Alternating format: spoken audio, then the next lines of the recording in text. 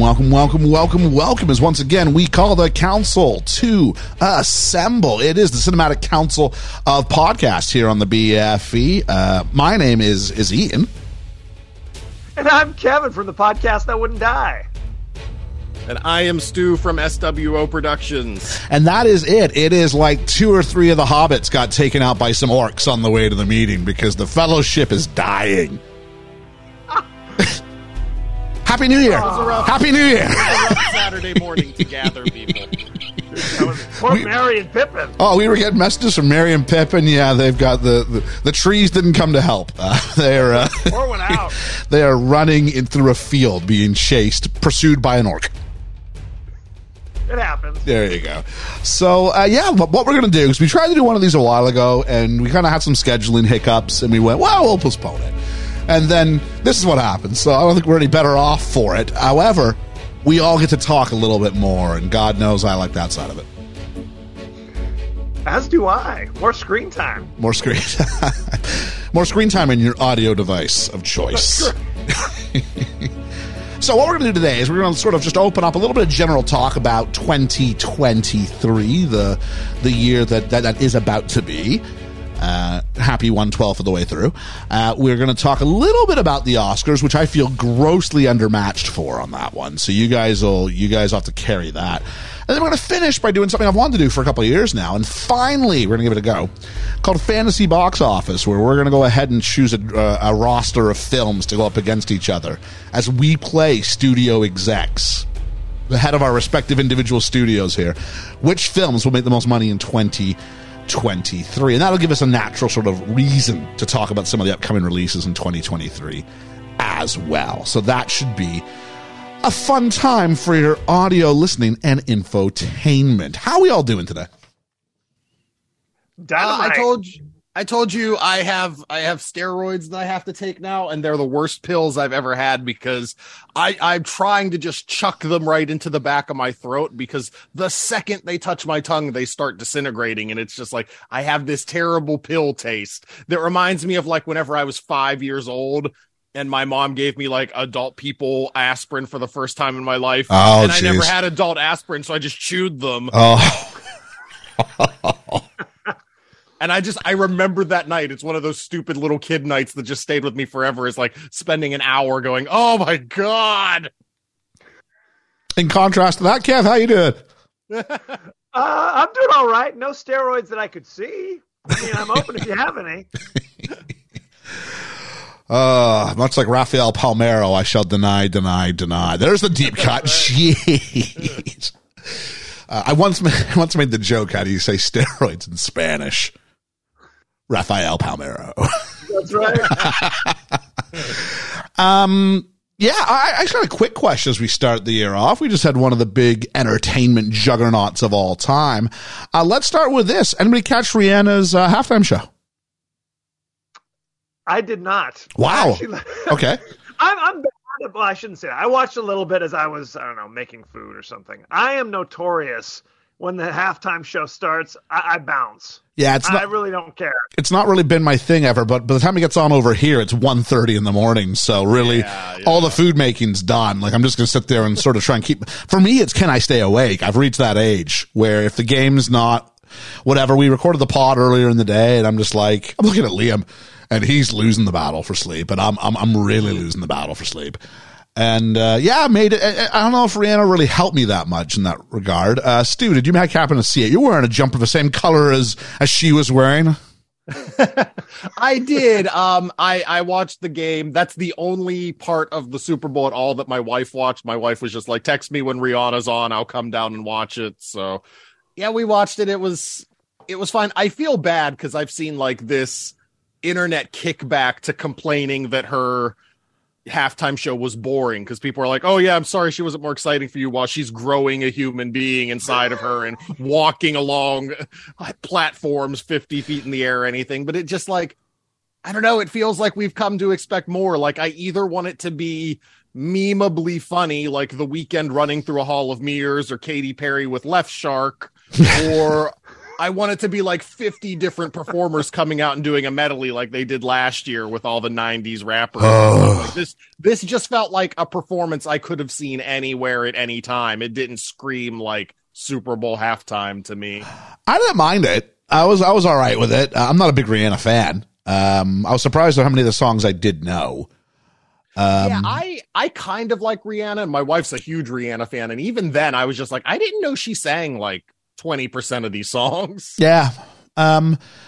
See, I mean, as a result of 15 costumes, I don't know. I mean, I really liked that stretch in the early to mid 2000s where it was like, you had Bruce Springsteen, and then you had Aerosmith, and then you had U2, and then you had, insert rock band here, but then Jay-Z came along and kind of flipped the script and changed the way it is forever and ever and ever. Amen. Because now they pay to play, don't they? Maroon 5. Oh my word. But the weekend really was the most boring. I don't think it's got anything to do with the fact, I'm too old for this stuff, but right. I think it's the idea that there's one where I know that one song they kept plugging for that Pepsi ad all the time. I sat there and went, I know none of these. And my girlfriend at the time was going, I know some of these. I'm like, yeah, I know none of these. So I'm just really bored. See, I will counter you on that. I'm a little bit better with 2000s, 2010s music than anything, to the point where you mentioned Bruce Springsteen. And one of my favorite stories I tell people, and this was like 10 years ago, my wife and I were home one morning. I don't remember if work was canceled or whatever, but we're actually at home on a weekday watching like Good Morning America. And they said, coming up next, a live performance from Bruce Springsteen. My wife and I sat there and we realized in the span of 5 minutes, we could name between both of us 3 Bruce Springsteen songs, except it turned out they were all actually John Cougar Mellencamp songs. So between the two of us, we couldn't name a single Bruce Springsteen song. Isn't this a joke from The Office? Isn't this what this is? I don't know, is it? Michael Scott's going to go, he puts together a CD of Springsteen songs. They all end up being Huey Lewis in the News. I mean, look, I know all of Bruce Springsteen's songs, but I'm not a fan. Yeah. That's the craziest thing is. People love him, though. They do. People who love him really love him. I sat there this morning going like, what's Bruce Springsteen sing? He sings Jack and Diane, right? He sings Little Pink Houses. So you're like, that's...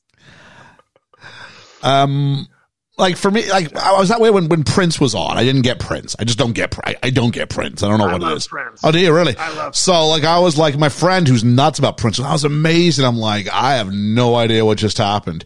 I think the thing back then that worked, if I can get off my lawn and yell at a cloud and all that stuff, is that the median age of the viewership and the median age of people inside the stadium is probably a lot closer to our age than who a lot of these artists are now aiming for.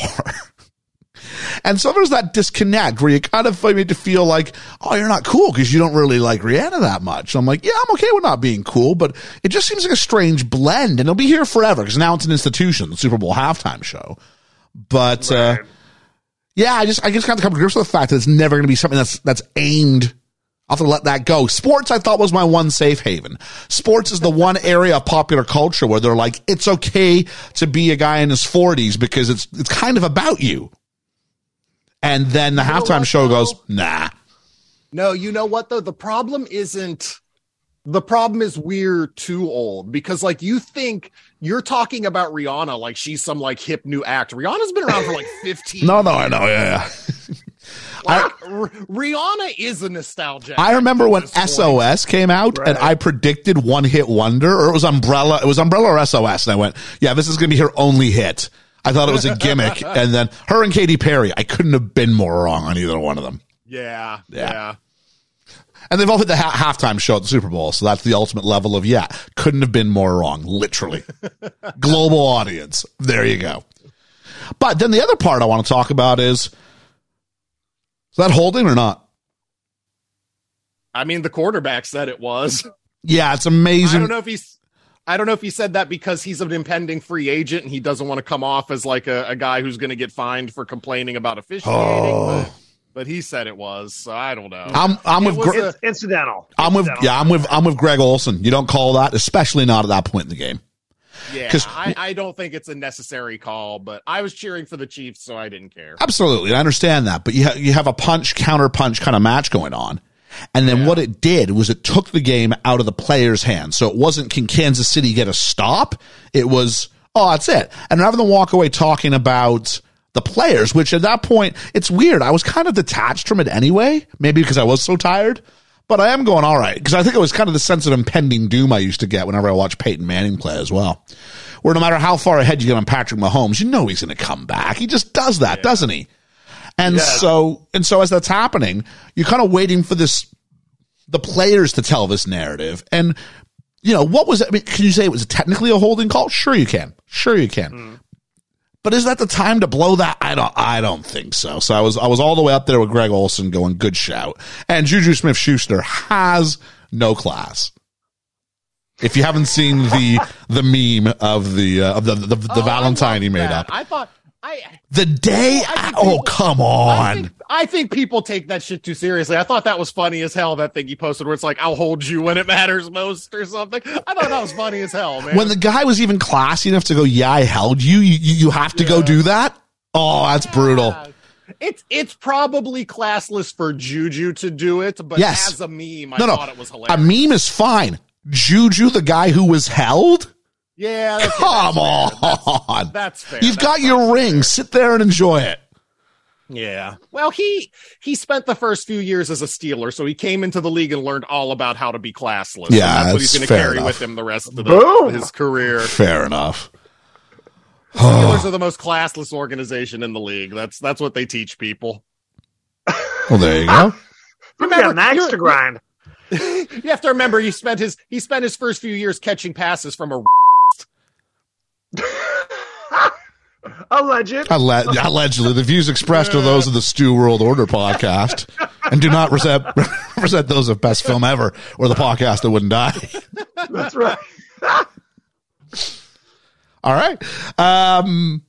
Where was I going to go? Where else do you go from that? I mean, I'll say this as a I can't say long suffering, but as a Pats fan, who's been accused of getting more than my fair share of calls over the years. Never in a game that big, never in a time that significant. I think the biggest amplifier is coming out of that Kansas City Cincinnati game where like the officiating was so bad and so tilted towards the Chiefs. The last thing the NFL needed was an even questionable call, especially in that moment of the game, basically helping the Chiefs win. Like, technically, you're right. Is it holding? Yeah, but should they have called it? No. And it's just magnified by how bad the officiating was in the AFC title game. Yeah, I think that's a good place. Not all playoffs, frankly. Yeah, probably a good place to leave it. But I always love a commentator who's not afraid to call it as he sees it, even if it's not the popular thing to do. Talking about it too, and he still is. And even when Mike Ferrer or whatever his name is, the head of officiating they've got on staff, was like, "No, you're wrong, Greg." Greg's like, "No, I'm not." You go to hell and you die, Mike Ferrer. The only time I saw something like that was when it was the year of the famous no call in the NFC Championship game, where the Saints were playing the Rams. Oh, right. And it was the most egregious, like, I remember watching that in real time and going, how's that? And they slowed it down a million times. Like, you can slow it down forever. You can play it at double speed. That thing's egregious. Right. And they went back to the booth. I don't know which of the old fellas it was. So the four of them who sit there on the game that night. But one guy just went off and was calling on the league to reverse the decision and was saying, you can't build up a whole season that comes down to this and then not make that call. And the broadcast ended, he never really brought it up again, because I'm pretty sure he was told if he wanted to keep his job, you'll, because he was like man number 4 in a 4-man crew. You know what it is? Like, he's not, it's not like it's Michael Irvin or something like that, where you're like, no one's fired Michael Irvin. It's not that. So, sorry. So if you're not NFL inclined, thank you for at least allowing us that diversion as we start talking about 2023, the year to come in film. I guess we could talk about 80 for Brady, but I haven't. I'll tell you what, surprise, surprise. It's not really getting played in the UK. It might surprise you to know. I saw it on Monday. Did you really? Oh, I had the day off. My wife made me go. Which Super Bowl is it based off? It's the Atlanta. It's got to be the Atlanta game, right? Yeah. I didn't know if it was the Atlanta Super Bowl or the Seattle Super Bowl. Oh, yeah, So no. it's a big comeback. It's got to be. It's got to be 28-3. Yeah. Right. Yeah. It was fine.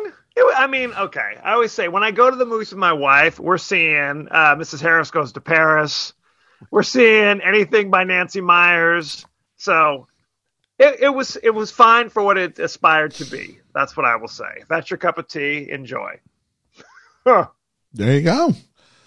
Outside of that, I don't know what it is. I don't think I've seen a movie in the cinema in 2023 yet. I think I'm going to go see one tonight. I think that's my first one. Are you seeing What are you seeing? Quantumania? Yeah, I'm going to go see Ant-Man.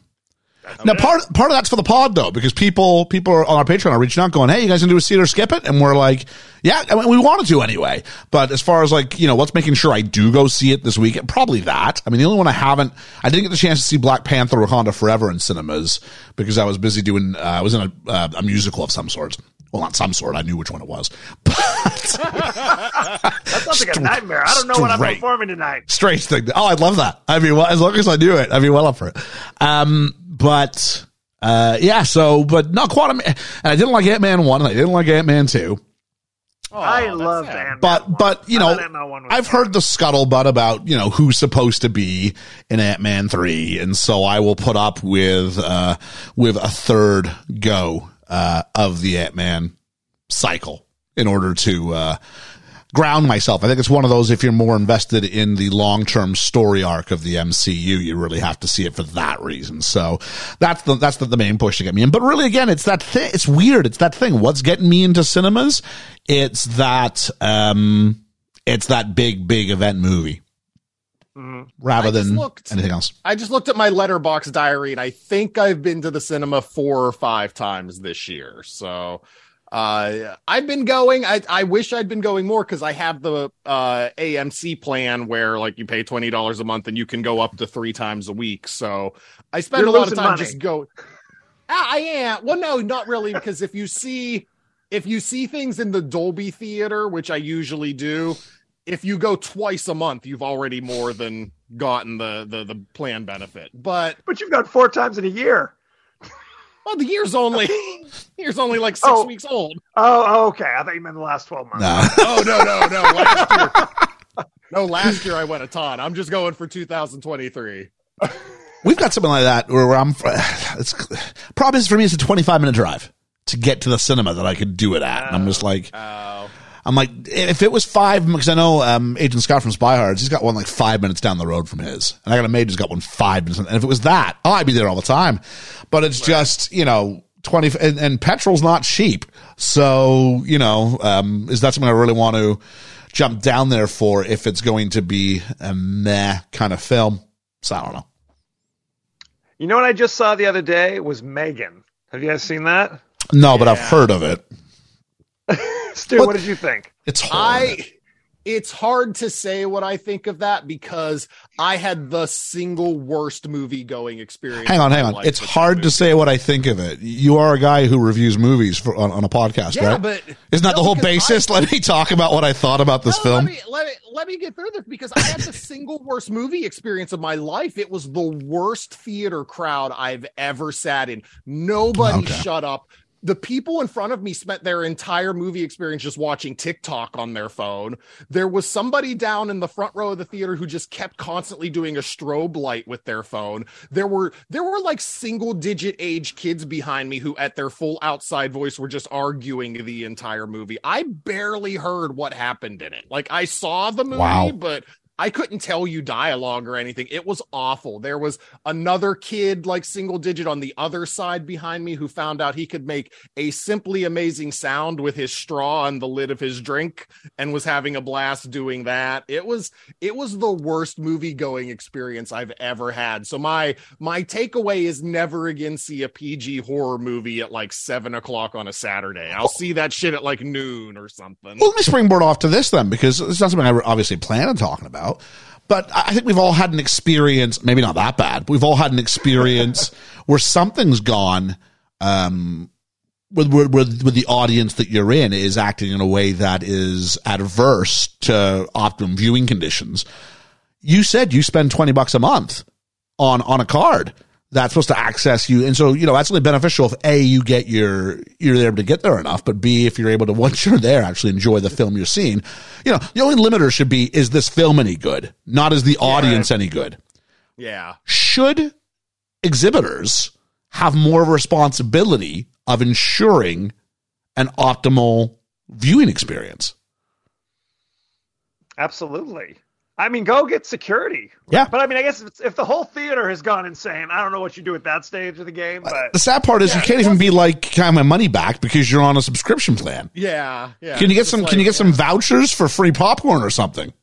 Honestly, my wife said this after the theater, and I said, if you had suggested it, I would have gone through with it. She said, like 15 minutes into the movie, she was thinking about turning to me, and because we have this plan, just being like, do you want to come back tomorrow and just try to watch this again tomorrow? And like, we have the plan, so it would have been no problem to do it. But yeah, I mean, I've never been there. I've had theater experiences where like one or two people are being weird, and it's fine because I tend to think those are funny. But like, I went to see Megan, and like you said, it was the entire theater. It was nobody shut up. People were answering their phone and having conversations in the middle of this movie. I wrote an article on swoproductions.com. Go on there and find my review of Megan, because it's not a review of Megan, it's a review of my theater experience. That sounds great. As far as like, but as far as a read though, because we've all been there. Not to the degree that it sounds like you were, but I remember being Batman versus Superman, which I'm going to say it, I didn't think it was that bad of a film. But I'll tell you, maybe I was distracted because there was someone in the second row whose phone just kept lighting up, and I don't care what it is. These phones are so good now that the LED power is far brighter than the image on the screen. My eyes automatically drawn to it. You just can't help do it. And I think if we're told ahead of time, hey, put your phones away. If you're not willing to live by that contract by which you've established, we've told you what the rules of being here are, then you get bounced. Now, I feel bad for the 14-year-old who's got to come do that, but that's on the exhibitors then. Find someone whose job it is to do that. A bouncer. Yeah. Get somebody in here, for reals.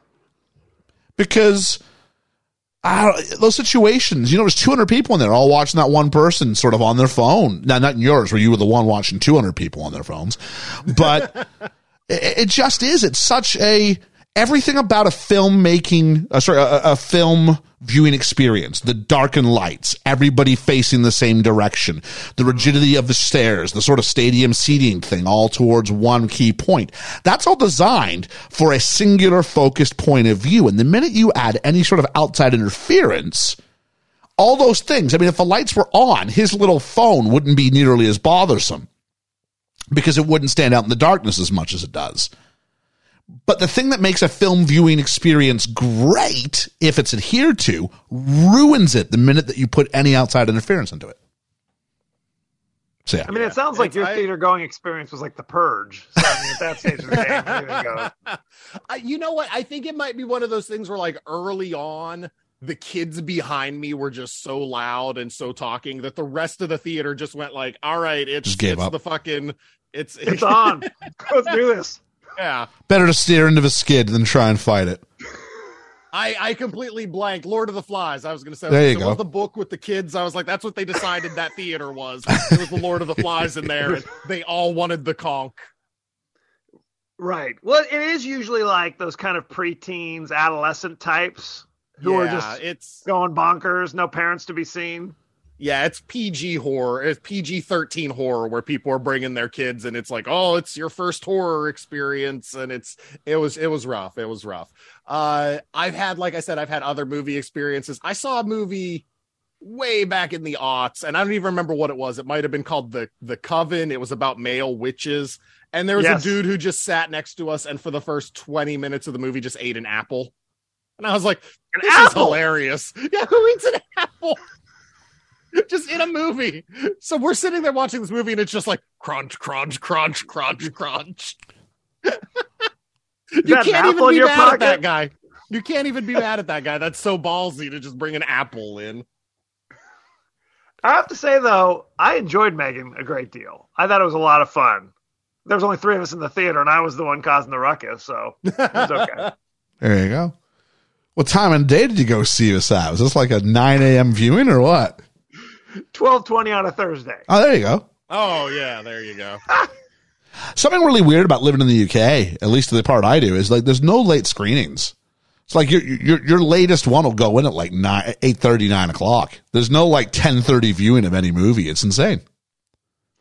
They don't have many of them anymore over here. No? They used to have them. They used to have like midnight shows and things like that, 11 o'clock shows. Yeah, I'm used to that stuff. I can't start a movie after 8 o'clock. I'm an old man. I'm in trouble. Fall asleep. I do fall asleep. I guess I just want the option available to me because I'm like, it seems weird to go, I can have a noon viewing when everyone's in school. So I don't understand what the point of that is. But there is a noon screening if we wanted to go. Or when people are actually out of it, you can actually generate some income. No, not having it. Off you go. Nope. Our last 7:30 is it. It's a 7:30 screening, sir. I went last weekend to see The Fabelmans, and it showed at 10 o'clock, and it was by far the latest showing the theater had. Nothing played after it. It was the last thing playing of the night. And yeah, definitely, like Kevin said, I remember several years ago before COVID even, like, movies played until like 11, 12, they would start, and now they just don't. What do you think of The Fabelmans? Because Liam went and saw that. It was good. It was really good. I enjoyed it. I was surprised when I did my research afterwards because I knew it was autobiographical, but I thought a lot of it was exaggerated. It's amazing. Like pretty much everything that happens to that kid actually happened to Spielberg. I was surprised. There you go. I'm trying to get through all the Best Picture nominees before the Oscars. Well, that feels like a good segue to talk about the Oscars. Thank you for that. So I gotta be honest, like I've seen so few of these as I'm trying to bring them up on my own screen, even just the Oscar noms. The things that I was surprised to have seen, the things I was surprised that I don't know, that wasn't there. The buzz is, I guess it's that time of year where you're talking about who deserved it, who got snubbed. But what were your guys' initial thoughts when the Oscar noms dropped? My initial thought was I haven't seen a whole lot of these movies because, like Stu said, it's like I kind of make it an effort to try to knock out all the Best Picture nominees once I know what they are. But this year, it's been kind of a grind. So, and my wife basically said, "Deuces, you're on your own this year." So we'll see if I'm able to catch up. Very sad. See, I almost feel the opposite. I feel like I typically care so little about the Oscars. And this year, going in with the movies that had the buzz and then the movies that got nominated, I feel like this is the most accessible year the Oscars have had in a long time, minus maybe 2019 when like Joker and Jojo Rabbit and Parasite were all up. But like, I looked back of all the movies nominated for the year 2020 and 2021 for Best Picture, I saw one movie. Right. And I feel like this year, even before I started making it a point to catch up on the ones I hadn't seen, I'd seen at least 3 or 4 of the Best Picture nominations. You've got probably, without looking at the numbers, the 2 highest grossing movies of the year are both nominated for Best Picture. Like, when's the last time that happened? So that's interesting because I was just thinking that, and I'm trying to figure out if it's a conscious choice by the Academy to make them accessible, or if it was just the fallout from the pandemic, kind of going, here's the film. It's still a smaller field than you typically would have had in 2022 compared to previous years. I don't think it's reactionary by the Oscars, because I think the Oscars showed repeatedly through the 2010s that they didn't give a flying fart what society thought they were going to nominate their movies. I think this was just a really good year for movies. I think this was a genuinely a really surprising year for the stuff that came out, and you had stuff like Top Gun Maverick that it's a big blockbuster film, but you couldn't actually deny how well it was made. If I may counterpoint your point just for a moment. You may. We are living in the aftermath, the hangover of the slap. Yeah. Where Will Smith physically assaulted the host of the Oscars. Not only was he not asked to leave, he was then rewarded with the Best Actor Oscar, half an hour later, and received a standing ovation as he called himself a vessel of love and was broadcast globally. Is there not a point to go, hey, we might have lost some credibility with the everyman on this one? Maybe we need to get that back. Now, I've seen Top Gun Maverick is one of the two. I've seen two of the best Oscar picture nominees. Which ones have you seen? I've seen Top Gun Maverick and Elvis. Oh, you didn't see Avatar? No, I saw once Avatar 2 was coming out. We reviewed Avatar 1 on the pod because I'd never seen that. And then I went, yeah, pretty much what I thought. Not my kind of thing. And then stayed away from Avatar 2. Avatar 2 is better. 2's better? Yes. Okay. I'll be honest. I've seen 7 of the 10 Best Picture nominees, and one of the 3 I haven't seen is Avatar. Okay. Oh, damn. But again, I never saw the first one. I still haven't seen the first one, so I don't really care about that one. I guess for me, my thing with the first one was how important are those visuals to you? And it turns out I finally went on to watching it, and I got a nice old big old TV, and it looked tremendous on my big old TV and all that stuff. It wasn't the same as watching it in the cinema in 3D when 3D wasn't a gimmick, and when 3D, and I believe that Avatar probably has purpose behind its 3D, which very few 3D films do. But despite all that stuff, I'm like, yeah, the visuals are great, but I still need something else with story and with acting. And right. I thought there were limitations. It was a simple story done. It doesn't have to be a complicated story. Simple stories can be really, really good, but it was a story I'd seen 100 times before. And I'm going, right. So unless you're going to be 100% swept away by the visuals, I don't know what new ground it was breaking. So, yeah, the thought then to go ahead and sign up to sit my butt down for 3 hours and do it all over again didn't strike me, though Liam bagged on the first one, and then he went ahead and saw the second one because he thought it might be different. To which point my point was, the most financially successful film of all time. You thought they were going to divert that route on the second go. Look, the first one is very light on plot. It's much more spectacle, like you were saying. And this, the visuals were amazing. Now, that being said, it really didn't have a cultural footprint for the last 10 years, in my opinion, right? No one was really clamoring for it. So I went and saw the second one kind of, under protest, and I enjoyed it. Now, is it Lawrence of Arabia? Absolutely not.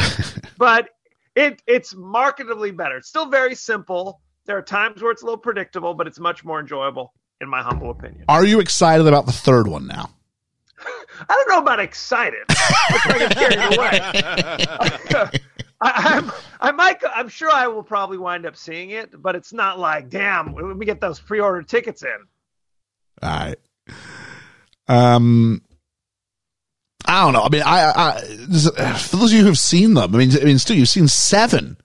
Yes. Which one should take home the statue? Of the ones I've seen, which ones have you seen? Let's talk through that. I have seen Everything Everywhere All at Once, Banshees of Inisherin, I did Top Gun Maverick, All Quiet on the Western Front, The Fabelmans, Tar, and Elvis. So the 3 I haven't seen are Avatar, Women Talking, and Triangle of Sadness. Okay. Of the ones I've seen, I mean, let's face it, Top Gun Maverick is not going to win. I enjoyed Top Gun Maverick. It's not going to win. Wouldn't it be great if it did?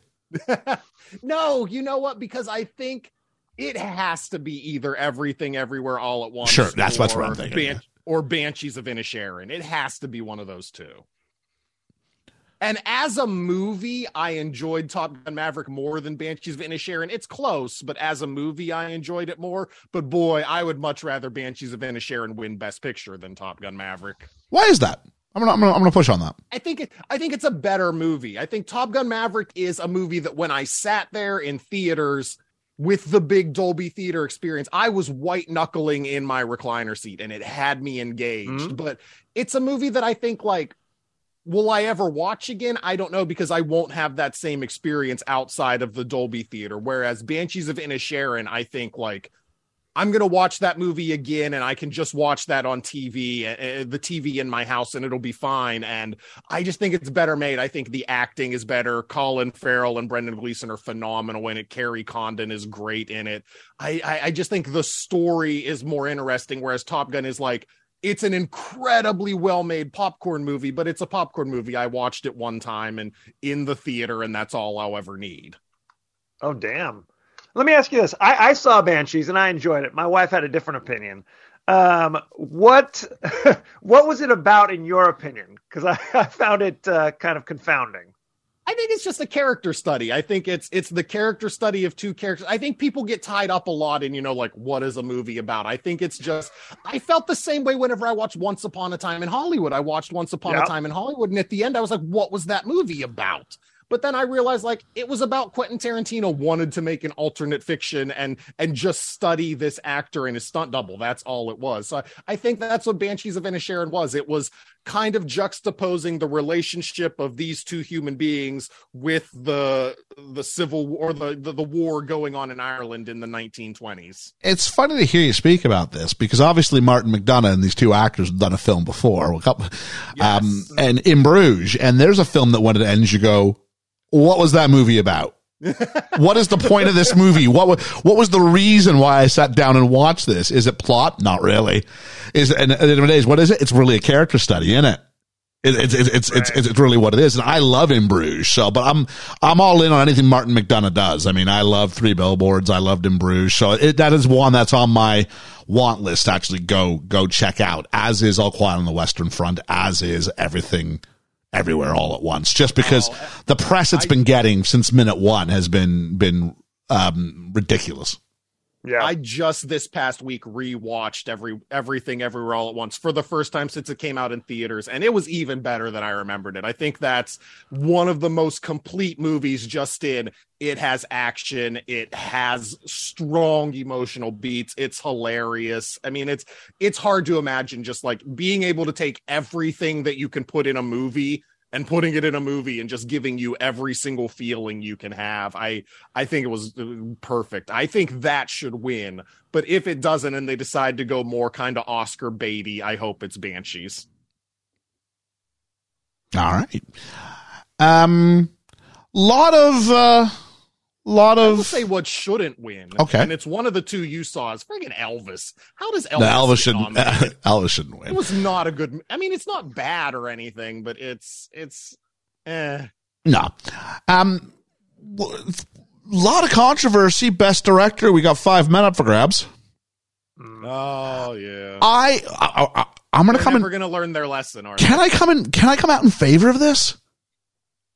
Well, just only nominating men? No, let me the bylaws. Let me clarify. What I mean is the Oscars, I think we brought up on a previous one. I didn't want it to just become a tick list of going, what are the demographics for each category? And are these, and it's just going, yes, we've got, it's not homogeneously one group for any demographic you would think of. And you didn't want that to become a performative thing. And so when I saw 5 male directors come up, I went, oh, okay. So what it leads me to believe is every other category, this isn't this performative thing going on, but they're actually going for the 5 best that they saw. Do you know what I'm saying? Mm-hmm. Uh-huh. I'm out there on that. I'm asking you to join me on my branch, but I'm just saying, do you understand the branch I'm trying to establish here? Well, because here's the thing. Do you just nominate a female director for the sake of going, we nominated a female director, now no one can shoot at us? I get what you're saying. I'm bad at knowing who directed movies. It's one of those things like I should pay more attention to, but like, I don't know who directed most movies, so I don't know what female directors were left off the list this year. So this year in particular, I can't really make a counter argument to what you're saying. So yeah. I get what you're saying. You think that like because they didn't just go down a tick list that these are probably the best 5. The counter argument could be that like it's just Oscars being Oscars and nominating men. It could, but it just seems strange to just do it for the director only and not worry about some of the other categories. Well, they have a lot of problems with the best actress category too. For I have to look up her name, but I forget, for not nominating the black woman who was in Till. Viola Davis. And for not, well, also her. Or sorry, for I was going to say her for Yes. The Woman King, and then the lady from Till whose name I forget. Right. Just a small thing. We went and took a group of students out to the movies. I teach an A level, which is kind of like a university aimed film class. And we went on a bit of a field trip because that was seemed like a good idea. And we gave them a choice. We didn't tell them which film teacher was taking which group to see which movie. And so my colleague had decided that she was going to go see The Woman King. And I decided I was going to see Don't Worry, Darling. And I didn't know anything about it. I just heard of it and I went, oh, it's the new Florence Pugh movie. Big fan of Florence Pugh. It was being directed by, sorry, her name escapes me at the moment. Olivia Wilde. Thank you, Olivia Wilde. And so I went, all right. And we put it out there. We didn't say who was who because the thought was, I think my profile amongst the two. I think that went, this is, I'll say Ian rather than my surname, but this is Ian's film that they'd all go ahead and join me. And as it turned out, not one person chose The Woman King and they all chose Don't Worry, Darling. So we all went and saw Don't Worry, Darling. My colleague joined us. And it's a shame because Viola Davis I don't care what it is. Like you put Viola Davis in it, I'm there. I'm there and I'm excited about it. Absolutely. So I didn't see the film, but, yeah, I just think you can't go wrong with Viola Davis in any situation. I think, ideally it's not about kind of slotting, different, groups into, okay, here's a one for a women director or a person of color who's a director. Ideally, there are more opportunities. Yes. For those directors. So then therefore the cream rises to the top.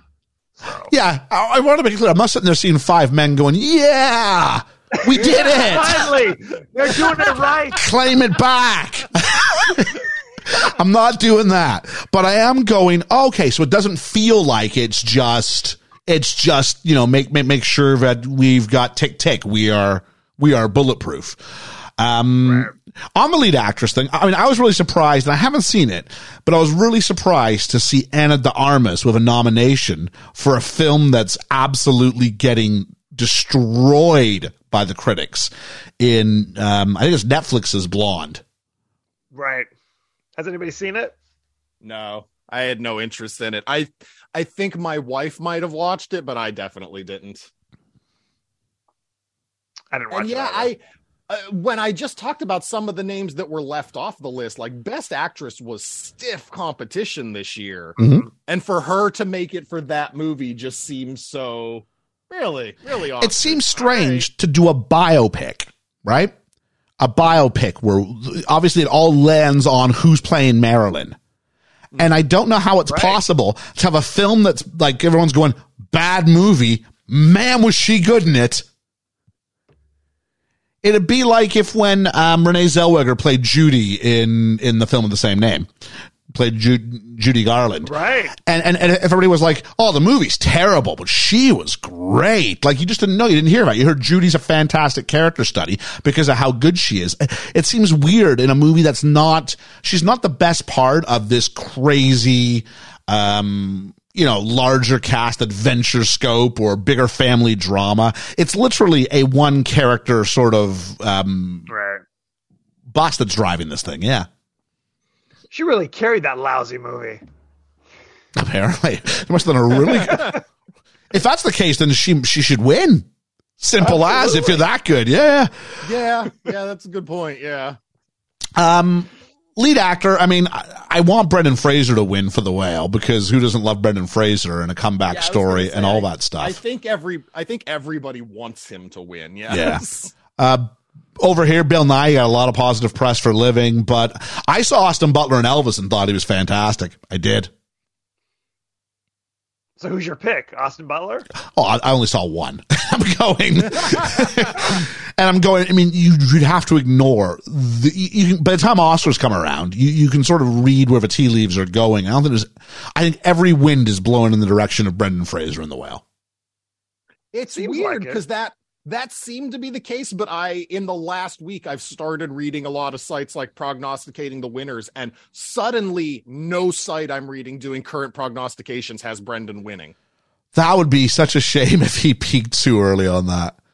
Yeah, because he got too popular too early. Because that's been out there for a long time. People have been talking about him for a long time. Yeah. I saw the movie's very divisive as well. Sorry. Oh, is it?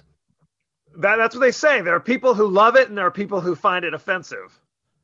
Oh, I saw it. I really enjoyed it. I'm going to go back to the same boat I have here. Like, if you're going to do a movie that's carried by one really strong performance, The Whale is so much better than Elvis. The Whale should be nominated for Best Picture ahead of Elvis. That wasn't Tom Hanks' story, was it?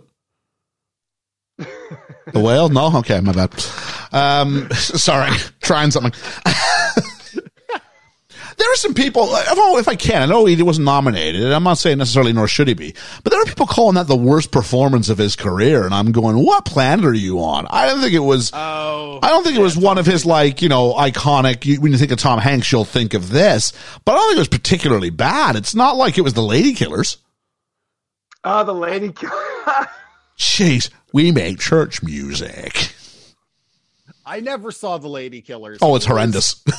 He was doing something in Elvis. I don't know what he was doing, but he made a choice and he went with it. And it's Tom Hanks. You're Tom Hanks and you're 60, 70 years old now. You can do whatever you want. It's fine. Santa Claus. Little segue here. Has anybody seen A Man Called Otto? I have seen it. It was good. Was it good? It's have you seen Up, the movie Up? It's the first 15 minutes of Up for 2 hours. The entire movie. My wife sobbed the entire movie from beginning to end. Just 2 hours of sobbing in the movie theater. It's such a depressing movie. Were you like, somebody shut that person up? I want to just watch a movie in peace. She wasn't blubber sobbing, thank God. But every time I looked over, she's wincing and just tears rolling down her face. It was poignant. It was poignant. No, it was good. I'm not saying it wasn't good or anything. It was just boy, it was just a movie that just wanted to stab you in the soul every 2 minutes. That is true. But I enjoyed it. I like a little soul stabbing every now and again. I don't have a soul. Souls are for suckers. That's right. And that sounds like 3 studio executives at play here. So I'm going to pivot from that onto I guess I don't know if it's our main attraction, but it's how we'll sort of talk about the movies that are to come this year. So I haven't got an order planned out. We'll do snakes. So what's going to happen is we're going to do a fantasy draft, if you will, of films that are to come in the coming year. I figure we'll do, maybe 6 rounds. That should be all right. Total of 18 movies picked. Should be big name movies going all across the board. Who's got the nearest birthday? Mine's in July. Anybody have a closer birthday than July? Only if you go backwards. Mine was November. Wow, I guess I'm the number 1 pick then. All right, July. It's 5 months away. There's no way I rigged that. So I thought I hit the number 2 pick, but okay. Who's next up? What do we got? I'm September. Okay, so 2, Cav 2. And then we'll do Stu. So we'll do it snake style. So we'll go forward and then back the way we came. I did I don't know if I did research. I got myself a short list is all I pretty much got in the order in which I want them in. And that should sort of get ourselves talking. I think as we talk, it'll sort of segue into some other, one other topic I definitely wanted to talk about.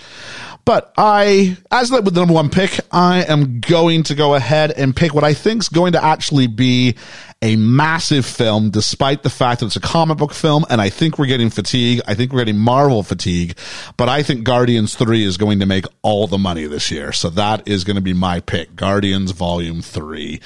On that note, I'm excited about Guardians 3. The trailer looked good at the Super Bowl, I'll say that. I love Guardians. Yeah, I love Guardians 1 and 2. I think Guardians 2 is a super underrated movie, and I think as James Gunn's farewell to the MCU, there's little chance it's not going to be great. So, yeah, it's got a real sense. My number 2. Yeah, it's got a real sense of finality about it. So, yeah. I think James Gunn's a smart enough man to know how to provide that closure and pull those emotional strings. Because I cried a couple times during Guardians 2, actually, and that was just for Yondu. So, what can you do when I'm saying goodbye to theoretically? Maybe not all the characters, because I'm sure they'll pop up in other sort of big situations, but at least his version of these characters and seeing them all together in that story. So, That's it for me. So I still predict that MCU fatigue, although it's a real thing, I think Guardians 3 will be immune from it. Although it's another one of those sort of OGs sort of dying off. Sorry, Kev, I cut you off. It's okay. Did I read that Dave Bautista is going to retire from action films as well? He feels he's getting too old. He's well into his 50s. So Yeah. I do want to see that one he's just come out with, the M. Night Shyamalan one. It's good. I'm going to go next week. Saw that. I've heard good things, so it is one that I want to see. Even though the minute you hear M. Night Shyamalan, you start looking around going, okay, what's it going to be this time? Because you don't know how to play it straight. That would be the one time he's actually going to play it straight and we'll all walk out feeling ripped off. No, it's really good, and Batista's a complete star in it. Oh, I've argued, I think he's the best wrestler turned actor ever. Now, The Rock's a better movie star, but I think Batista's the best actor there's ever been. Definitely more talented than The Rock. Yeah, Sure. So Roddy Piper? I mean, I'm here to I'm here to chew, what was it? Something kick ass and chew bubblegum? Kick ass and chew bubblegum. I'm all out of bubblegum. There we go. All right. So, that's me, Guardians 3. Kev, you're up. okay, I'm going to go off on a limb here a little bit. Okay. I may be crazy, but I'm thinking the highest grossing movie is going to be the Super Mario Brothers movie. Wow. Yeah. Write it down. It's animated, so It's a kid's they movie. can dub it. It's a kid's movie. I guess Chris Pratt's not going to do an offensive accent, so that's something. Times. So Wow. let's do it. Super Mario Brothers, baby. Are you excited about that? No. No, me either. No. I won't see it. Not in cinemas, that's for sure. I won't go see that. I'm not a big Chris Pratt person. The more we find out about his personal life, the less I kind of want to see him in stuff. But There's been a real turn on that it guy. looks good. Yeah, I think it looks good. I'll see it in theaters. But I will say that we do have him number 1 and number 2 yes. on our list here. So. Oh, damn. So, Stu, unless you know about another Jurassic World movie that's coming out, I think we'll have to stop the cycle. No, I have, neither of you took the movie I personally think is going to be the highest grossing of the year. So I'll take it at number 3 here. I have Mission Impossible 7. Wow, really? You think it's going to do that well? I do. I think with Top Gun last year being a complete Tom Cruise renaissance, and it's a really big franchise, and it's part 1 of a 2-part finale for the Mission Impossible series. I looked at this year and I think it's going to be the highest grossest, but I mean, I'm terrible at predicting this stuff. It could end up the year 16th, and I'd be like, yeah, that sounds right. I'm bad at this. I mean, it's that thing, and it is the idea about getting yourself back into cinemas, and another one of those movies that you leave and you kind of go, what was that movie about again? Because I think Mission Impossible movies generally are that, where what you remember the giant set piece in any Mission Impossible movie, save for the first one. Oh, see, the first one's maybe the third one. The only thing I remember about the first one is him rappelling down the room. Yeah, absolutely. A fight in a train, and that's all I remember. Oh, really? You don't remember the bit about the knock list, and it's the knock list, and John Voight. John Voight. What? John Voight's really alive and married to a woman 30 years younger than he is. Oh, at least. But it's okay because she's in the former Soviet Union, so we don't really ask any questions. Anything goes. Yeah. There we go. So Mission Impossible 7. I tell you what, I did have it higher up than I was first thinking when I went, really? But I actually had it 1 spot above Super Mario. So there we go. But Stu, back the way we came, buddy. So you get to do this again. Oh, I've got 3 movies pretty much bunched up here where I think these 3 could finish in any order. So I'm not entirely super comfortable on this, but I'll go with this one and say, boy, society loves the nostalgia, and I think people want to get the taste of refrigerators washed out of their mouths, and I'll say Indiana Jones 5. Okay. What's it called? The Dial of Fate or something? Or Destiny? Dial of Destiny. It's got to be alliterative, doesn't it?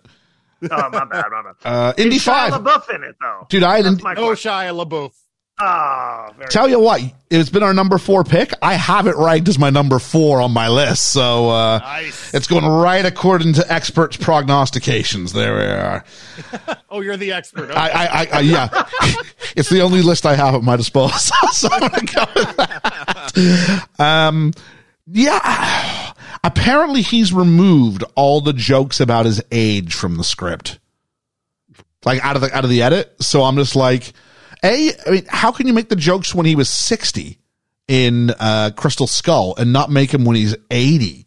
Yeah. Like he does seem to be a guy who takes himself seriously. Very seriously. I'm hoping the Phoebe Waller-Bridge angle will bring some sort of freshness to this, but she sure as hell didn't to No Time to Die. So I don't know if she was involved at all with the writing of this at all, but because indie movies are supposed to be a little self-deprecating, and I'm like, isn't the thing to go to the fact that you're 80? Yeah. Does it take place like 20 years after Crystal Skull? Like this is the 1970s now, or how's this working? I guess it would have to be, wouldn't it? Right. Oh, I don't know. Questions. I don't know. I mean, I would kill if Short Round came around and he was like a 50-year-old man. Like that would be ideal. He's having a renaissance too. You could potentially have Oscar-winning Short Round make a return. That would be tremendous. Are you serious? Is he up for something?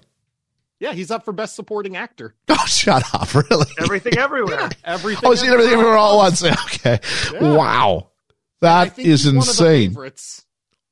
That would be tremendous. If that's the case, then you got to find a way to get him in there. I don't want there to be 20 minutes of de-aging on Harrison Ford. It's the only thing I don't want. I don't think they're going to, but who knows? Yeah, I don't know. So, from the ultimate old man movie, I suppose. I don't know why they couldn't left alone with Last Crusade. Kev, where are we going now? I'm going to go Aquaman and the Lost Kingdom. Wow, okay.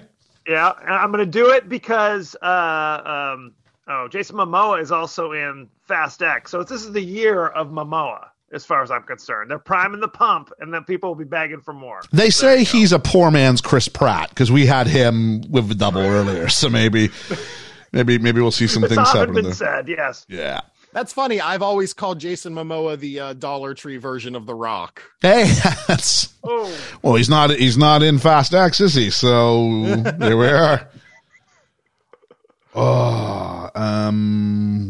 Okay, great. I'm going to say something maybe a little controversial. That was I know we're very early in. That's the first pick that didn't make my short list. I didn't even have Aquaman on the list. No, Aquaman went halfway down. Shots at me? Is that what this is? Shots fired? No, it's more shots fired at the first Aquaman movie, which was so goddamn dreadful. I think he's somehow, I've used this term a couple times, but I'll use it in this case as far as he's the one guy from the DCEU who seems like you can't take him down. Like he's the internet loves Jason Momoa, and as a result, just stay out of the way, and we'll see what happens. I guess. Absolutely. Oh, I've got two films, and it's really hard. I've got my number 2, and my number 3 is still both on the board, and I don't know which one to take. Yes, I do. Don't you get to take them both? Oh, I do. So I'm going to take them both. Oh, that's brilliant. Why not both? So in my first pick, I'm going to take Return to the Spider-Verse, or whatever they're calling it. Spider-Verse 2. Oh, okay. Yeah.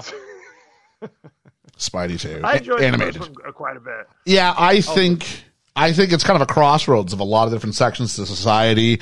I think it goes younger than even the Marvel films does as far as feel and energy. And I think the first was such an overwhelming surprise of how strong the movie was, let alone how the reaction was. I think you build upon that with the next one.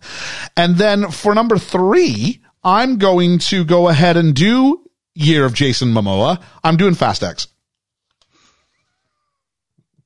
I won't see it, but I'm absolutely thinking everybody else is going to see it. So there we go.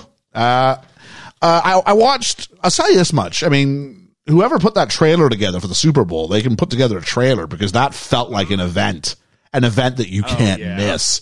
And I sat there and did think to myself, because a while back I thought, should I get back into these Fast and Furious movies? Because I got to number 2, didn't mind number 2, and then I just stopped watching them. And then when The Rock came on board, on Too Fast, Too Furious. That was it. I wasn't about to watch them when they went to Tokyo. I was like, I'm not watching no characters I'm familiar with. The cars and the branding are not that strong for me to watch that. And then The Rock came in. I went, oh, maybe. And then by the time I got 6, 7, people went, oh, The Rock's really turned this around. And I'm like, should I? And I tried to get through Fast and Furious, whatever the fourth one was called, because they started messing around with the names.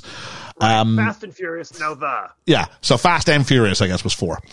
And so when it got to its, like, 10th setting in 8 minutes, I went, no, okay, this is just stupid. I even tried to live tweet it, and I was like, no, I give up. This is a good few years ago. And, but it did make me go when I watched this. Is it worth the time to get caught up so I can experience this event film? And I don't think the answer to that is yes. Huh? I'm a scholar. Okay. Of these Are you? if you will. Fast 5 is really the one. Oh, is it? Oh, okay. Only one movie. That's the one, because that's the one when The Rock joins the gang, basically, or starts appearing in the movies. Yeah. I think that's kind of the apex. Fast Furious 6 is good. Furious 7, not bad, and then it starts dipping. I watched F9, as the last one was called. Yeah. Not a good movie. Okay. Not a good movie. I've heard the 9th one was really bad. Yeah. So is John Cena a good actor? You guys are wrestling fans. Ooh. I'm not impressed. He's got one really good shtick where, because he played such a wholesome wrestler for so long, he's really good at playing like an acerbic, self-deprecating asshole, like Peacemaker, like he was in Vacation Friends, like he was in Trainwreck. If he can branch out from just having his one really good shtick, we'll see. But for what he does really well, I mean, I really enjoy it. There were pictures of him on the streets of LA in pantyhose and high heels and a skirt. So it seems like he's branching out in some degree there. I've been pleasantly surprised. I really like Peacemaker. I thought it was a departure from Trainwreck. Trainwreck he's just playing he's like a self-aware John Cena caricature in that movie. Right. Peacemaker, I thought, as far as like, he is Captain America gone wrong. It's what happens if you have this slavish, allegiance to authority. You get Peacemaker. And I haven't seen the HBO series. I've only seen, him in The Suicide Squad. But I think he's got something in there. I think he's probably at the end of the day more The Rock than he is Dave Bautista. But I think The Rock is much better than John Cena. Oh, really? Boom. Oh, I don't know. I think Cena and Rock are pretty interchangeable in their talent level, and Batista's at least a step or two ahead of both of them. See, I think The Rock just plays The Rock in everything. Raise an eyebrow when they want it, smile that $1 million smile, and then and then like something like Jumanji works because you just have him play like a nervous kid's inside of him, and he's like super impressed with basically, wow, look at how great I am, and that's acting. I'm really muscular. Wow. Yep. He was Smolder Bravestone. Smolder Bravestone. That's exactly, and that is who he is. So there we go. Absolutely. So yeah, I'm going Fast X. I got to take my 3. That's brilliant. I feel pretty good about myself. Kev, round 4. I am going back to the MCU, and I'm doing nothing but bold choices here. I'm picking The Marvels. Ooh, it's got all the gang. It's got kind of the teenage thing because you have young Ms. Marvel. I don't know if it's going to be good. We'll see. But I think it'll do well. All right. I really want to see The Marvels. I don't know if it's going to score that high at the box office, but boy, ever since they announced this one, I've been waiting for it. I think it's going to be fun. I'm going to use you, Stu, as my comic book movie expert on this here to get me in.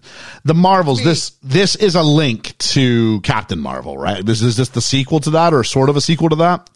It's sort of a sequel to Captain Marvel with elements from the WandaVision show, and it's a follow-up to the Ms. Marvel TV show. Okay, I haven't seen that. So my question would be this. I'm not sure any of those have a really we talked about the legacy of Avatar, the cultural impact it had. I think Captain Marvel is one of those ones that people kind of look back at and go, not really a hit. Not really a hit, that one, despite the 90s nostalgia leading people at first to go, it's going to be great. And it kind of went, and people went, oh, all right. No, I tried to watch it more recently, and I bailed. I'm like, not feeling it. It is one, I think, of 2 MCU films. Yeah, it's one of 2 MCU films I have not seen. Black Panther: Wakanda Forever is one of them. But the other one, and it's weird because I'm a 90s kid, man. I'm all about going back and living that lifestyle. But Captain Marvel, I just haven't found the need to sit down and go, I need to watch this. Because that's when I said, am I going to miss anything? And they went, no, you're fine. It did. I mean, my only knowledge of Captain Marvel is what happened in Endgame, where I went, it's the Superman problem, isn't it? You've got a character who's way too powerful. What do you do with her now? Right. So, such is. But the Marvels is round 4, pick 2. So, Stu, where are you going now? I know exactly where I'm going. I mentioned at my last pick I had 3 movies bunched up, and I picked one, and you guys left the other 2 there, so I'm taking them back to back. There you go. But this one pisses me off because I don't want this movie to make money, but it will. This movie's going to make a ton of money because everybody in the universe is ignoring how problematic its star is because, Michael Keaton's back. Wow. So it's going to be The Flash. You just quoted Liam, basically. Liam's, bless him, I love him, but he was like, I just want to see Michael Keaton as Batman. I'm like, there are bigger issues at play. Yeah, if I had my druthers, this movie would make no money, but it's gonna make a ton, and because people want to see Michael Keaton in the Batsuit saying I'm Batman, so yeah, it makes me unhappy. And So let's just explicitly, it's The Flash. Right. I just want to make sure we explicitly mention what the movie is because we haven't said the name of it. No. I'm sorry, it's The Flash. Well, and Ezra Miller was very entertaining in those Justice League movies. I mean, I thought he was great, but you can't kidnap people. I don't care how good you are in those movies.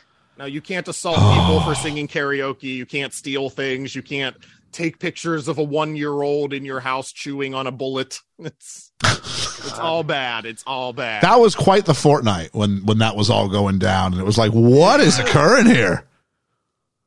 Yikes. I have to assume for the last several months, Warner Brothers has just had him locked in a hotel room and don't let him out. What a trailer. I'll tell you what, and I didn't hear the kind of backlash I thought it was going to after it.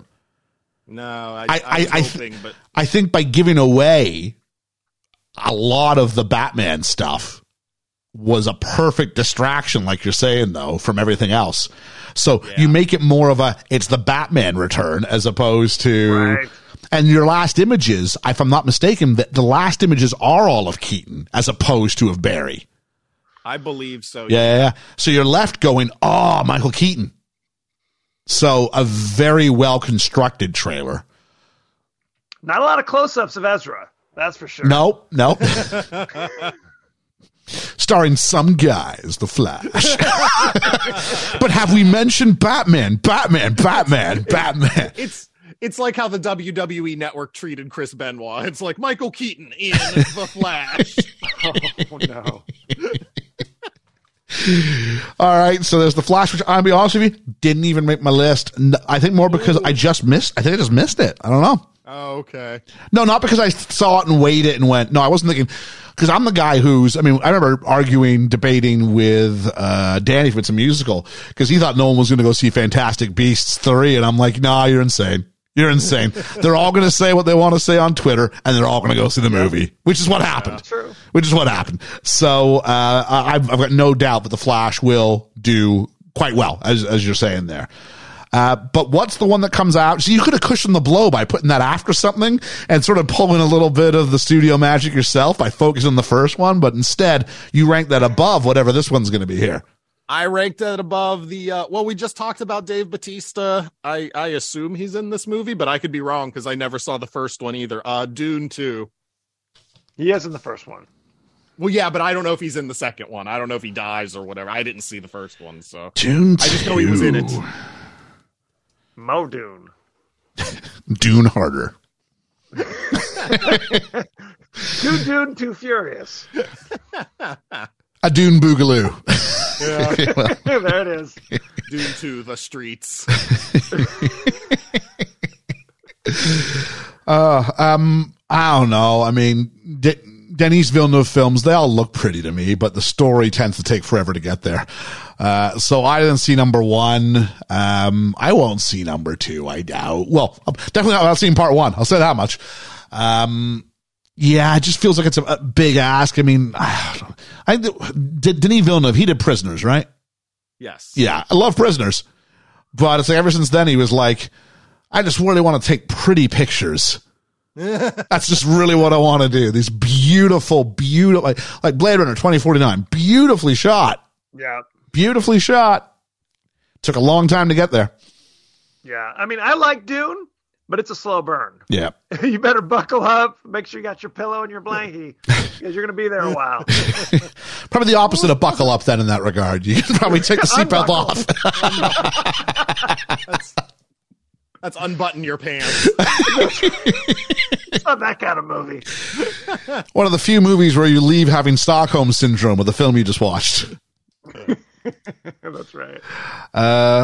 On that note, Kev, let's pivot. Where are we going with your penultimate pick? Round 5, your penultimate pick. I'm going to Disney. The Little Mermaid. That was my next one. So well done there. Thank you. Yeah, it honestly was the first movie on my list that hadn't been picked yet was The Little Mermaid. Yeah. So you tell me why you chose it, and then I'm going to tell you why you're right. Well, I mean, cold-blooded Disney movies just do well. I mean, they're kids' movies. I mean, if you go back and look at the other, what was it, Cinderella, Beauty and the Beast, all the live-action remakes, they seem to do well. People seem to like them. Yeah. We reviewed Black Panther on our podcast a while back, and I said at the end of that one, because it got nominated for Best Picture that year, and I opined that it wasn't even the best movie Marvel came out with that year. My argument was that Infinity War was a stronger movie than Black Panther. I'm not sure if I still hold to that, although I still say I don't think it's a wide margin between the two anyway. But I said some films are really, really important films, and I think this is a really, really important film. And I think after generations of being told that Disney princesses and heroines and all these things are these pretty white girls, we're now actually, and not just in a animated form, but in sort of a live action one, but what are the established properties, and not one that's set. This isn't Moana, where she's set in an island in a narrative firmly surrounded by people who are of Polynesian. I don't know. I think I'm fairly close on that narrative. This Ariel can be anybody. And so to choose to make that a little black girl, I think that's got cultural impact.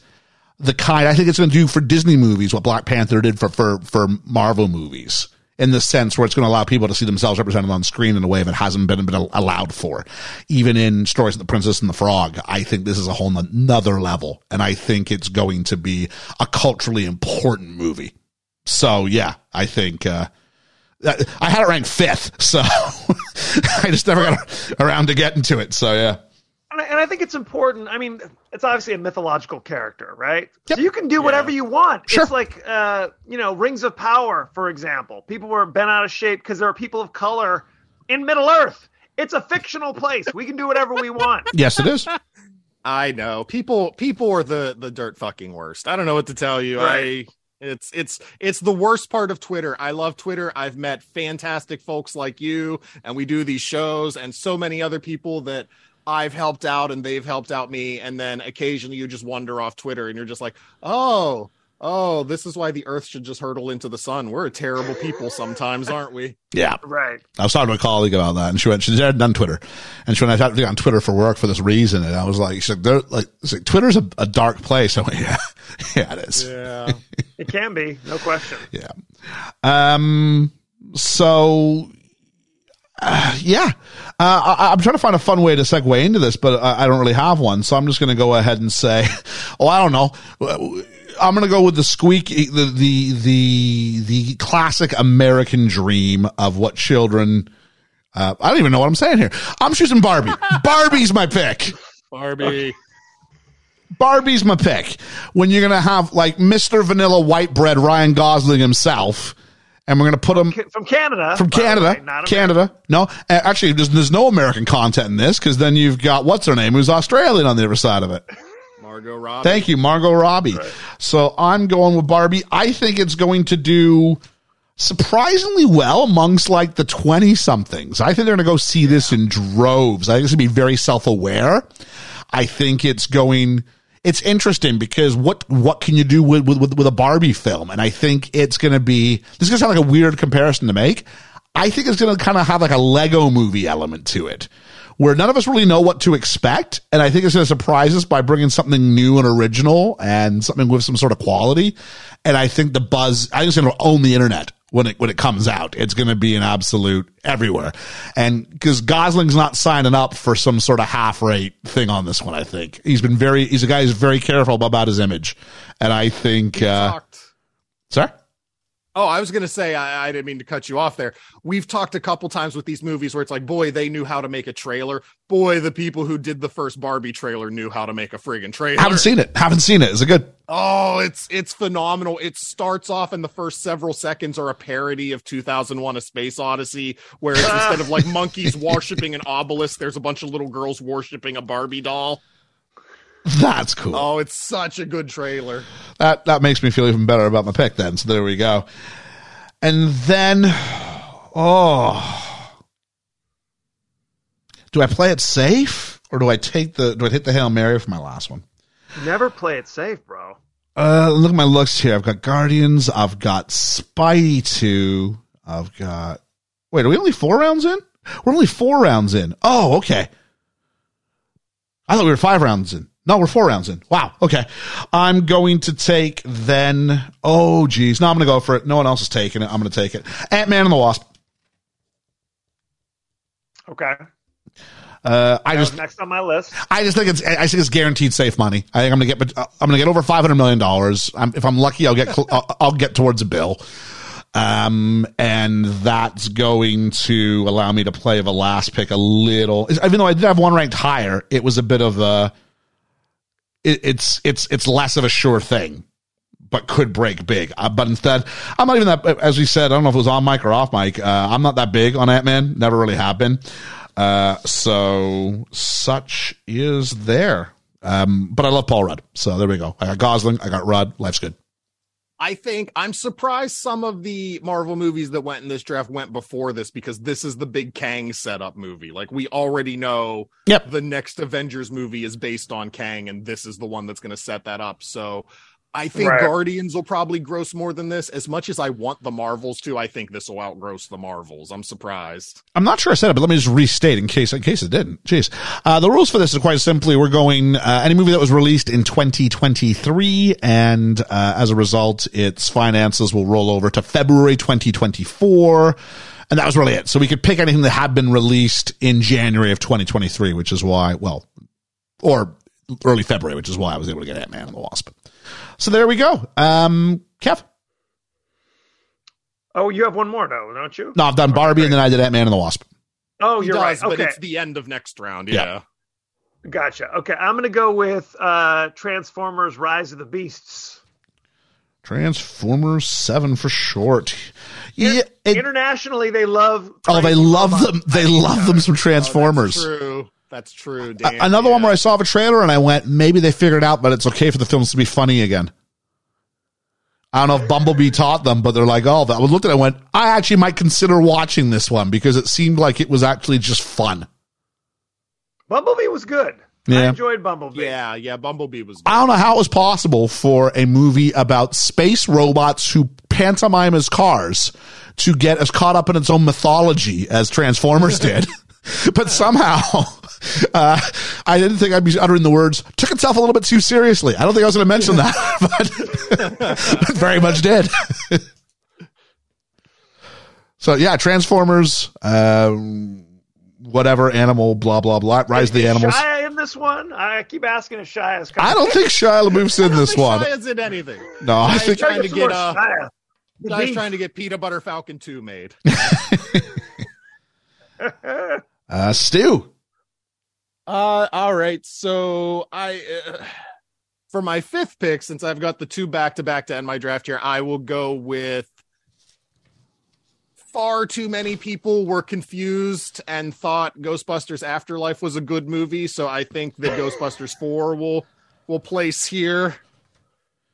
Yeah, I had it on my short list. It's pretty low on it, but so was Transformers, so, such is. But I see no interest in it. I hate it. Yeah, see, I'm not a Ghostbusters guy. I didn't even like the originals. Ooh. Whoa, I know. Fighting words. I went on Flickchart and was like, what's one of the great comedies that I have not seen? And it came up and I was like, all right, I'm going to watch Ghostbusters. And then I watched it and went, oh, I really don't like this. And then didn't watch 2. Two's not that good. I saw the all-female remake and didn't like that. That blows. Yeah, not because I'm a misogynist, but because women are just as capable of making a bad movie as men are. We can be misogynist, but it's also a bad film. Jeez.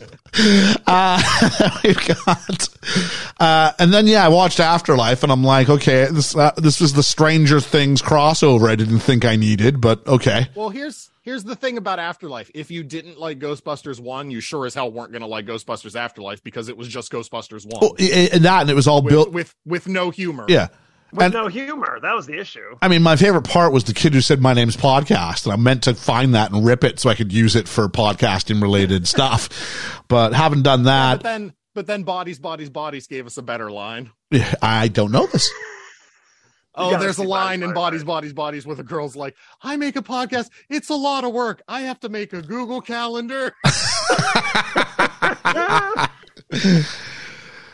All right. I do think Ghostbusters 4 has got some market potential, but what is your final pick? Couple movies floating around here near the bottom of my list. I think I'm going to go with John Wick 4. Yeah, I have that pretty high up on mine, actually. It's hard because, I guess I have a couple. I don't know what movies are rated, actually. I assume Mission Impossible 7 might be R, but I have no idea, and it was my first pick. But R movies are so tough to gauge because their audience is limited. There's very much the potential, but you could get cut off at the legs there. And John Wick 4 is 3 hours long, which I think a lot of people might be like, I'll wait till that comes out at home. Otherwise, I would have this a lot higher. I haven't seen any John Wick movies. Oh, they're good. They are good. I think they live up to the hype. I like all 3 of them. You'd almost think that with the release of John Wick 4, it would be it'd be an apropos time to review my first John Wick film. Go for it. I'm going to say, if I was the kind of person who planned my schedule 2 years in advance, and I am, it might be something that might pop up. The first one a lot. Yeah. The first one I thought was great. I didn't think the second and third one were. Let me ask you a question, because I'm legitimately concerned about Georgia. When we review it, how bad? Because I'm aware of the dog snuff. So how bad is the dog scene? It's not like it's. Go ahead. Yeah, I don't think you see them actively murdering the dog. You just kind of like you see them see the dog, then it cuts, then you cut to John Wick finding his dead dog. It's not like you see them bludgeoning the dog, if I recall correctly. Okay, cool. I think it's like one kick. Okay. I think you get one kick and then that's it. Okay. Yeah, it's not a snuff film. Because Train Spotting, a dog got shot with a BB gun, and she tried to give it a 0. And I was like, you can't give it a 0 just because it shot a dog with a BB gun. We talked her up to a 2 out of 10. For Train Spotting. Just saying. Kev, where are we at? Last pick. I'm looking at this list, and I don't know if any of these... Some of these are questionable. Oppenheimer. Oh. That's the one I was referring to on the last one. That I was like, there's one that has the chance to break big. Yeah. It could blow up. Boom! Yeah, it's hard. Where's Christopher Nolan at with the populace now? Did Tenet make them all go, I don't know about this guy? Yeah, and is this a movie that's going to have widespread appeal based on, like, it's a true story? It's not a, him getting to mess up with the universe or something. Yeah. I want to see it, but I don't know what the mass appeal to it might or might not be. All 3 of us seem to be predicting that Barbie is going to outgross it, though, which is they come out the same weekend. I've got them right up against each other. I have Barbie ever so slightly above it. Yeah, I think it's different audience. Different audience. I think a casual is much more likely to go see Barbie than Oppenheimer. You asked about Tenet. I think Tenet was very high concept, and as a result, somewhat inaccessible. Somewhat. I love Chris Nolan, and then I went and saw Tenet and went, "Oh, guy, you need someone to tell you to rein it in just a bit." Just a bit, because I love the way he plays with narrative structure, especially. It's my favorite part about, I'm actually really excited. They've changed the films that we're allowed to teach. We have to teach off a short list. And, they've taken off Pulp Fiction, which I was like, damn it. 'Cause I really enjoyed that. But one of the options to replace it's Memento. And I'm like, oh, very cool. I'll be doing that. So I love how he plays with narrative structure. Love the Prestige. So I'm generally in for whatever he's doing. And so, but Tenet, you sort of sat there and when anybody who's a critic of Nolan's storytelling style, it's like he got like drunk one night and went, I'll show him. I'm going to do everything 5 times as much. And it was like, oh, and it's a shame because the acting performances, we talked about, acting performances in a film and can a great acting save a bad film or whatever the case might be. Right. I thought the kid from Twilight was really, really good in it. The kid from Twilight, yeah. Robert Pattinson, is that your That's him. When he's not sparkling as he plays baseball, he's pretty good. Yep. I thought, obviously, what's his name? Denzel's kid, John David Washington. John David Washington. There it is. I thought I always think he's tremendous, but I thought he was especially so in that. But I just think. Yeah, it was you're asking a lot for the audience to hold on to that place where it gets to the median and it starts coming back the way it came. You're asking a lot for the audience to stick with it because it's a long movie too, because Nolan doesn't make 2-hour films. You know what I'm saying? So you're waiting like an hour and 20 minutes to hit that point where it starts to come back and you go, oh, maybe I've got a grasp on this. Now, structurally, some amazing things like the score is both forwards and backwards in equal measure. I'm like, who thinks of this? But that's the thing where I'm going really high concept. But you're not just going to listen there and go, oh, I hear the score is forward and backwards. That's really cool. You're not going to pick that up. Someone has to tell you that. And you go, oh, that's cool. So that's going to put butts in seats.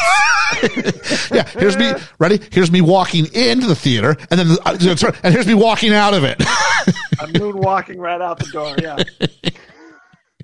So, I picked up on the kind of key sort of enigmas pretty early, but still I was like, I'm not walking out going, like the Prestige, I walk out going, what a movie.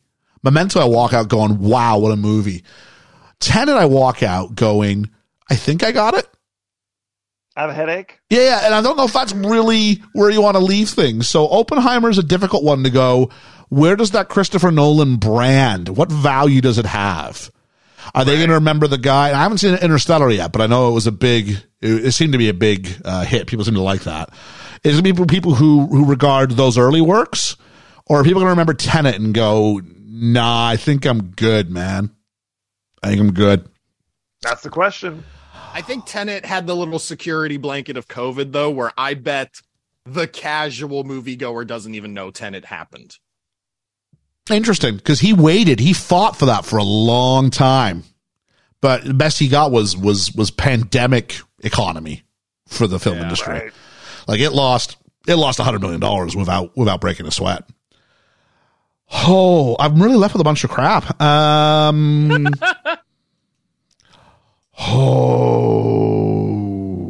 That's been taken. Scraping the barrel. Okay, I'm going to say that might make a lot of money, actually, but I'm going to stay. Oh, my word. It's just pants. Like our fantasy football league. Yeah. I had Oppenheimer still available, and I felt pretty good about that.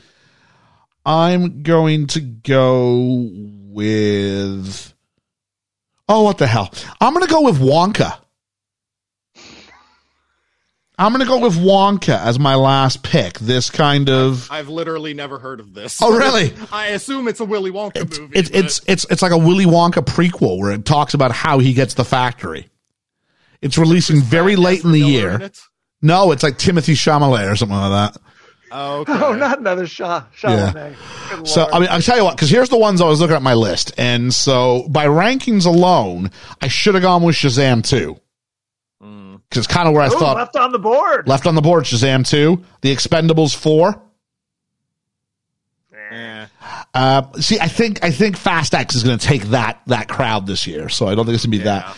The Hunger Games is a prequel coming out, but I'm like, that's always a bit dicey as far as that goes. Because, it's just going to make people want to watch. Was anybody really clamoring for for more from that world anyway? The George Foreman biopic, which could be huge, could be Who's nothing. in it? Do we know? Huh? Who's in it? Who's No one, acting in it? no one that I recognized. Oh, okay. There was the trailer at the Super Bowl. The trailer looked great. Oh, I don't even remember that trailer. Yeah, because I was watching the American feed here. So yeah, Haunted Mansion is getting a redo. The cast is huge. Creed 3. Yeah, I had Creed 3 left. Yes. I that's the one that you kept talking about, like, oh, that could make a ton of money if it's that. I thought you were talking about Creed 3. Nah. I think that's the biggest dark horse here. Dungeons and Dragons: Honor Among Thieves. I will see it. I'm gonna see it. I was gonna say, Chris Pine, man. in the same way that you've got the Barbie and the Lego movie, like, what are you gonna do with this license? What's gonna happen? And Chris Pine, I mean, I'm okay with that. Yeah, you just let him be charming. That's all you need. The Meg 2. The Trench. And then finally, and I really considered it, Paw Patrol, the Mighty Movie. Man, kids love Paw Patrol like it's. They do. They do. I don't know how to explain it. And the last one made 135 million, and I think the Paw Patrol license has only exponentially grown since then. So I think it'll be one of those things that every kid drags their parents out to see it. So I think it's going to make a lot of money, but not enough to leave Wonka, because I kind of wanted to go with that. And I'm sitting there going, maybe Creed 3 would have been a better shout than Wonka. But regardless, that's where I sit. I want to throw out the one other one I had on my short list that nobody has mentioned to this point that I think could be big, especially with how big the TV show Wednesday was and Jenna Ortega blowing up. I think Scream 6. Oh, yeah. Yeah. Hasn't that been released? No. Well, It comes out this year. oh, is it later this year? Yeah. I thought someone told me they Did saw you it. see the fifth one? I haven't Yes. seen it yet. I like the And fifth one. The fifth one was, if I were ranking the whole franchise, it would be my number 2. Okay. I'm guessing that's behind number 1, which is your number 1. Yeah. Scream number course. 1's easily the best. And I thought the franchise just got progressively worse, and then Yes. 5 came along and seemed to reinvigorate it. I saw 3, and then I was like, I'm good. I'm done. Oof. Yeah. No, That's a but tough hang. at least they end it. She opens the gate at home or something like that. It's like, I don't have to be afraid anymore. And I don't know what happened afterwards. So just like Last Crusade, if I just left things there and not gone and seen Crystal Skull, I'd have been fine. True. Legacy sequels, man. Legacy sequels. Yeah. I don't know. We talk about sequel fatigue and superhero fatigue. I mean, even just looking at the roster that we had here, I mean, everything's existing IP that we looked at. Mm-hmm. Yes. Everything on my list except for The Flash has a number after it. Yeah. And The Flash is part of the DCEU franchise. Even the stuff that isn't a sequel to something is like Barbie. We all know what Barbie is. It's existing intellectual property we're familiar with. Or it's retelling of real. So Oppenheimer, we're aware of what that means. George Foreman, we're aware of who that was. So there's no longer a world for, I don't know, like Good Will Hunting wouldn't get made today. You know what I mean? Not that Good Will Hunting was a box office smash. It wasn't. But, that's not getting made. The Talented Mr. Ripley's not getting made. These movies, these dramas that were like $50 million drama budgets just don't get made today. And as a result, it's I've used the metaphor before. It's a whole lot of pizza. Right. Well, they don't sell in China is the issue. Oh, with yeah. these kind of, and that's the gooch. That's the sad situation we're living in. Yeah, well, it also doesn't sell in America, buddy. That is true. Poor Matt Damon taking shots here. Yeah. So yeah, but that is that. So that is we'll keep up to date with some things as we go through. I'll punch them into a spreadsheet and we'll sort of see how they're going. It'll be a bit of a back and forth because some of us will be waiting quite some time for our films to hit. But that should be fun to take a look at throughout the year and see where that has gone. And it's been a whole lot of fun to have you two gentlemen on, as it always is. Yeah, it'll be fun later in the year. It'll be like whenever you're hinging on that Monday night football game to get you back in your fantasy league. I'll be waiting all year and be like, oh man, I need Ghostbusters 4 to make me so much money. It's like June 2, it's a slow burn. Everyone's going to go, why do you care so much about the box office? I got to check. How was this 5-day weekend? Was it good? So that'll be all right. Yeah, it's kind of a fun idea. Thank you guys for being on board with that. Wanted to do it for a while, and it should be a good lot of fun to do that. How about you guys in your pods? Anything you want to sort of promote on the way out? Stu, you want to Kev? We'll start with Kev. We've got let's see, The Hidden is currently on our feed, and It's Alive is coming out on Sunday. So check it out. There we go. By the time this drops, I think I'll put this out next Friday, so it'll be already out. So there we go. There you go. On Stu World Order, current episode right now is X-Men Origins Wolverine. I'm not sure what the next episode is that will be the current episode when this is released. And a big thing I'm happy with over on the website, swoproductions.com, I am doing my episode by episode review of my first ever watch of Buffy the Vampire Slayer. So that show is real funny. And I don't know if it's supposed to be. Did you ever see the movie? Yes, I've seen the original movie. Yeah. Here never watched the show before. Here at the BFE, we'll have just dropped The Wedding Singer, our review of The Wedding Singer on its 25th anniversary. And I think I've had to do a pivot, but I think we've got Ant-Man coming up this coming Tuesday. So go check out. That's Ant-Man the original, as I'm sure we'll have a see it or skip it on Ant-Man. Blah, blah, blah, Quantum Mania, blah, blah, blah. I just want to see Kang.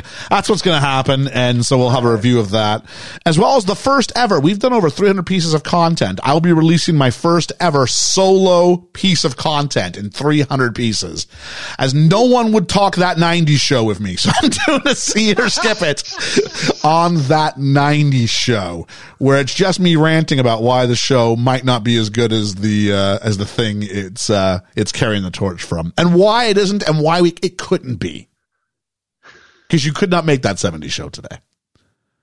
No, you couldn't. So that's what we've got there. So in closing, I guess we'll just leave the way we came in. My name has been Ian. I'm Kevin.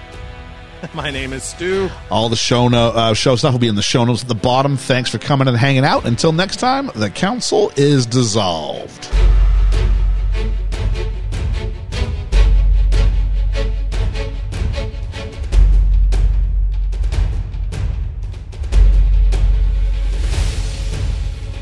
And welcome, as once again we assemble the Cinematic Council of Podcast. But it's kind of like a couple of the Hobbits got like taken out by some arrows or something. New York's got them, because we're down to 3. My name is Ian. My name Kevin. is we totally should have practiced this. I'll hit the intro again. We'll go Kevin, then we'll go Stu. All right. Because I can remember what a Hobbit was. I wanted to call them goblins. I don't know what I was going to do there. Let me have a film podcast, please, and thank you.